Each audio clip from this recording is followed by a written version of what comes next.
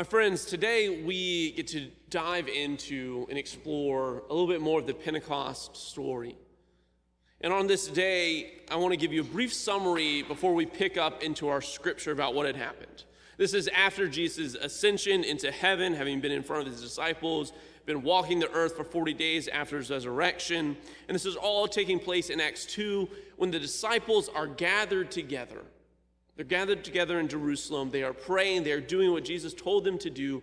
And then what sounds like what we can only presume is a hurricane or a mighty rushing wind flows into this house, and the Holy Spirit is bestowed upon them. And as Gian has pointed out beautifully in our children's message, there were things such as flaming tongues of fire that appeared upon their heads, and they started to babble. And so, as we explore our reading today, I want us to keep in mind that they are in Jerusalem. The disciples are waiting for the gift, have now received the gift that Jesus had told them about, and now we get to see what they do with it. So, my friends, as we go into our scripture, let's pray for God's illumination. Righteous God, who fills the wind and resides in our hearts, lead us by the hand of the Holy Spirit to experience what you have for us this day. May our minds be open to questions and changing so that we never settle and never think that we know everything. For we are always seeking after you, the God of all things, as we continue to live in faith and in your sanctifying grace. Amen. Our reading today does come from Acts 2, and we pick up in verse 14. But Peter said, standing with the 11, raised his voice and addressed the crowd. Fellow Jews and all who live in Jerusalem, let this be known to you, and listen to what I say. Indeed, these are not drunk as you suppose, for it is only 9 o'clock in the morning. No, this is what was spoken through the prophet Joel.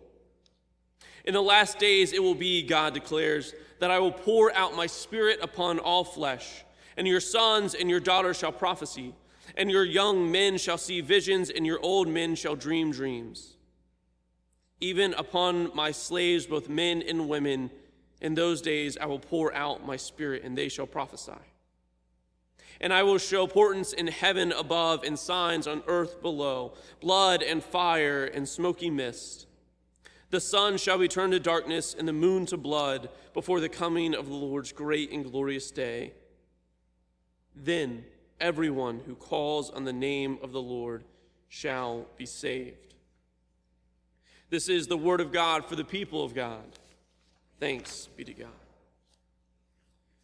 Friends, for the last 4 months, I have been rushing out of this 9 a.m. service to get over to my 10 o'clock confirmation class. We have been going through their faith and the church and scripture and trying to help them discern what they believe, why, and just to help them along in their journey. It's all going to come to a culmination here at the 11 o'clock service. But we've been talking about really what is important to their faith. We're learning such things as what is grace, what is sin, who is Jesus, what is the Bible, and more. And for any of you Jeopardy fans, you may have picked up on the phrasing, which was very intentional because we learned a lot by playing a lot of Jeopardy. We had a fantastic time, but one of these things that we covered was the Bible. And it is something that's so important to our faith, so it is important for our confirmants who are beginning their journey to understand. And this was a phrase that I wanted them to remember. And I'm sharing it with you. It is this: the Bible was not written to us, but it is for us. And our scripture today is a good example of this. You see, the disciples were gathered as Jesus instructed them to do. And Jerusalem at this time was full of people for the Jewish holidays. And God chose this time intentionally to release the fullness of the Holy Spirit in ways we had not seen or experienced as humans. The timing is perfect. Jesus had been murdered just under 2 months ago. Then his disciples are going around saying he's been raised from the dead. Then Jesus appears among the people for 40 days, and then he is ascended into heaven after many miracles. These events surely would have been talked about. And people would have at least heard a little bit about this Jesus and his disciples and what they were doing. We could say that in Jerusalem there was certainly a buzz in the air. So now thousands of people are gathered in Jerusalem, and the Holy Spirit descends in this mighty wind and gifts the disciples present with the ability to speak in different languages. And understand this, that these languages were all ones that were spoken, real languages. They weren't just babbling to babble. They had a purpose, and that purpose was to spread the good news and bring answers, not more questions. You see, they were speaking the words of all the people who had traveled to Jerusalem to celebrate. They were going to Jerusalem to worship God. And maybe they didn't know Jesus personally. Maybe they didn't know the full story. And likely it's because it was not translated into the many different languages that were gathered there that day. This was the opportunity to spread the good news in a massive way. We can say that in Jerusalem there was certainly a buzz in the air, but until this time, there was no substance to be found. So as this is all happening, the story then focuses in on one person. It is the man who cut off the ear of another by taking up arms on Jesus' behalf, only to be scolded by Jesus. It is the man that denied Jesus 3 times in public just hours before his death. It is the man that returned to his old ways of living and fishing after Jesus' death. A man that was tested many times and by our standards failed. This man is Peter. And Peter now stands up, feeling inspired and filled with courage to speak to the people, to preach. This is often referred to as Peter's sermon. And let me tell you something, preaching isn't easy even when you speak the same language like we do. Heck, even when I came here, someone told me that you all would not be able to relate if I said y'all, right? And I've used it quite a bit in my sermons. I feel like you understand me most of the time, I hope. But I can only imagine what it was like for Peter to be standing in front of hundreds, if not thousands of people, speaking what could be a completely new language. He may not even understand how he's able to do this or what the next words of his mouth would be. And he's speaking to people that are curious, but also very pessimistic about what is happening to this group of people who already have a pretty weird reputation around town. And this is what Peter says. And I want you to understand that this that we read today is just a part of the larger portion of Peter's message. Peter says to these group of people that the prophet of old Joel had spoken of this moment, and they were seeing the Holy Spirit residing in these people and using them, gifting them. He is saying that this is a good thing, and then going beyond that by saying now that all people are equal. Men, women, slaves, and free people are all equal in the sight of God, and that all these people can and will be used by God according to their gifts. And it is the last part of our reading today, not the end of Peter's sermon, that I want us to hear with open ears. He says, "Then everyone who calls on the name of the Lord shall be saved." That all people who call on the name of the Lord shall be saved. It is not just the Jews that are there. It is not just for the white people. It is not just for the good people. It is not just for the free people. It is not just for people that look and think like you or like me, but for all people, God says, that call upon his name shall be saved. Peter is using this scripture, the scripture that comes from what we call the Old Testament, that the Jews understood and would know who the prophet Joel is. He's doing this to reveal to them what is happening. Quoting this old prophecy that was written to a very different group of Jewish people many, many years prior to Peter's sermon. But it is being used for the better understanding of what God was doing in that present time and context. This part of Peter's message from Joel was not originally written to Peter and the rest of the people that day. But the meaning stood true. And God's word, as we know, remains the same. So understanding this concept of the Bible was not written to us, but written for us is an important concept that we learned in our confirmation class and that we will take into heart as our confirmands continue to live out their faith. This phrase means that the context changes for us, as it should, but the meaning will stay the same. The lessons are still true, and I want you to understand that interpretation is not a bad thing. It is a very familiar thing. See, every sermon you hear, including this one, is an interpretation. Every word that you read, every devotional that you read is an interpretation. It is nothing new, but all the more is still powerful because if you are here this day, something called you here. Something has spoken to you in your life, and you have felt in a moment like God was speaking to you. And I hope we can come away today with this understanding that yes, the Bible certainly has a huge influence in how we live our lives as Christians today. But we also have the context of who we are and who the Bible was originally written to. And understanding also that these words were written to that specific group of people in a specific time and circumstances.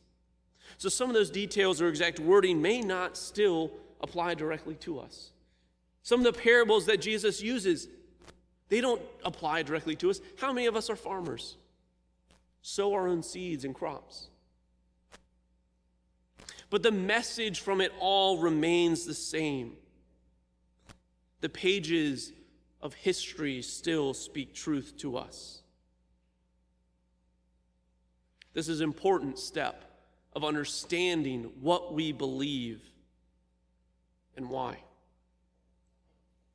And so as our confirmands today and our mission team are grasping this and taking this into the world and into this church, we're going to examine, why do we believe this? It's going to help them to understand where it came from, why we are doing this, and I hope it is so for us as well.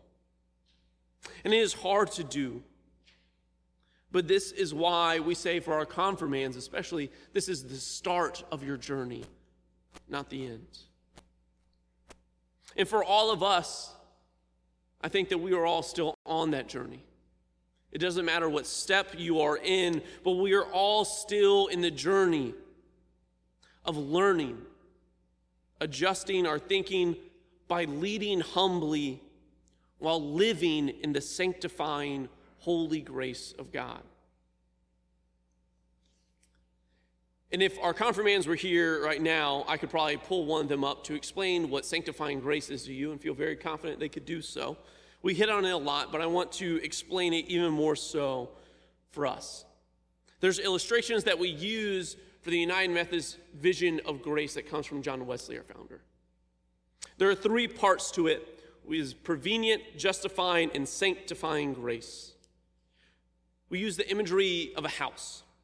Prevenient grace is the grace that is always with us. Before we even know who God is, before we have become a believer, is the grace that is leading us, walking us down the sidewalk up to the front porch of the house. Justifying grace no matter what the time frame is, whether it is a moment, an instant, or a long period of time, is a time where we come to an understanding and accept the grace that has been bestowed upon us, the sacrifice that Jesus made. Justifying grace is the opening of the door into the house. And sanctifying grace that I talked about a little bit earlier, sanctifying grace is living in that house. It is living in the grace of God that continues to make us holy as we pursue God. For you see, we are invited into the house, not as guests, but as family members. We are called the children of God. So for us today, this understanding of sanctifying grace means that we now live with God, meaning that God sees the good, the bad, and even the parts that we don't want God to see and we don't want to remember. God sees it. And God gives us grace for all of it out of a love that we cannot fully fathom. And this gives us hope for a better understanding of freedom in God. And that our beliefs will never be perfect, nor our actions will ever be perfect. But if we continue to live in the house of sanctifying grace, then our beliefs and our actions will certainly be shaped by God in a pursuit of being more like Him. And in doing so, our understanding of what God wants, how to read God's word, and how to use them together will drastically impact our lives and even change how we live and want to continually grow and never settle for some finite answers to infinite questions. My friends, the Bible, whether you believe it or not, is a powerful book. It holds within it life and death. For what we share from it can either bring someone life, new life, and change it for the better, or if used improperly, can harm lives forever. And we should take it seriously when we share, for we should always seek the deeper answers. See, the words on the page, if presented as is, can sometimes be more dangerous than any question presented to us can be. Because by doing so, it doesn't provide any context for us now. And the words we share certainly will impact the lives of those who hear it. So today, as we have explored just a part of Acts 2, I encourage you to not just take my word for it, but to seek out the context, seek out what is Peter saying even further in this time, being filled with the Holy Spirit beyond measure, beyond known experience. And I want us to grasp this with our faith, how we live, how we read, and how we act out. I want us to not be so afraid to question as long as we are seeking answers. Doubt is not a bad thing unless you don't seek the answers. I want you to know that all people are equal in the eyes of God. I want us to be the people that do not just quote scripture with no context to people who are seeking understanding, justice, and grace, but people who are willing to walk and disciple them, walk with them through whatever they are seeking, whether it is healing or better understanding. This also means that we must be willing to be wrong and willing to learn. And something I learned recently in one of my seminary classes was this: don't give simple answers to complex questions. And when you and I hear a sermon or a devotional that seems like it is pointed directly at us, realize that that is a good thing. Realize that is God working to speak to you. So explore whatever that thought or that feeling is, because the God of the universe is trying to speak your language, to get your attention, to show you something life-changing. So may we live in the sanctifying grace, continuing to pursue God, open to the movement of the Holy Spirit. Amen.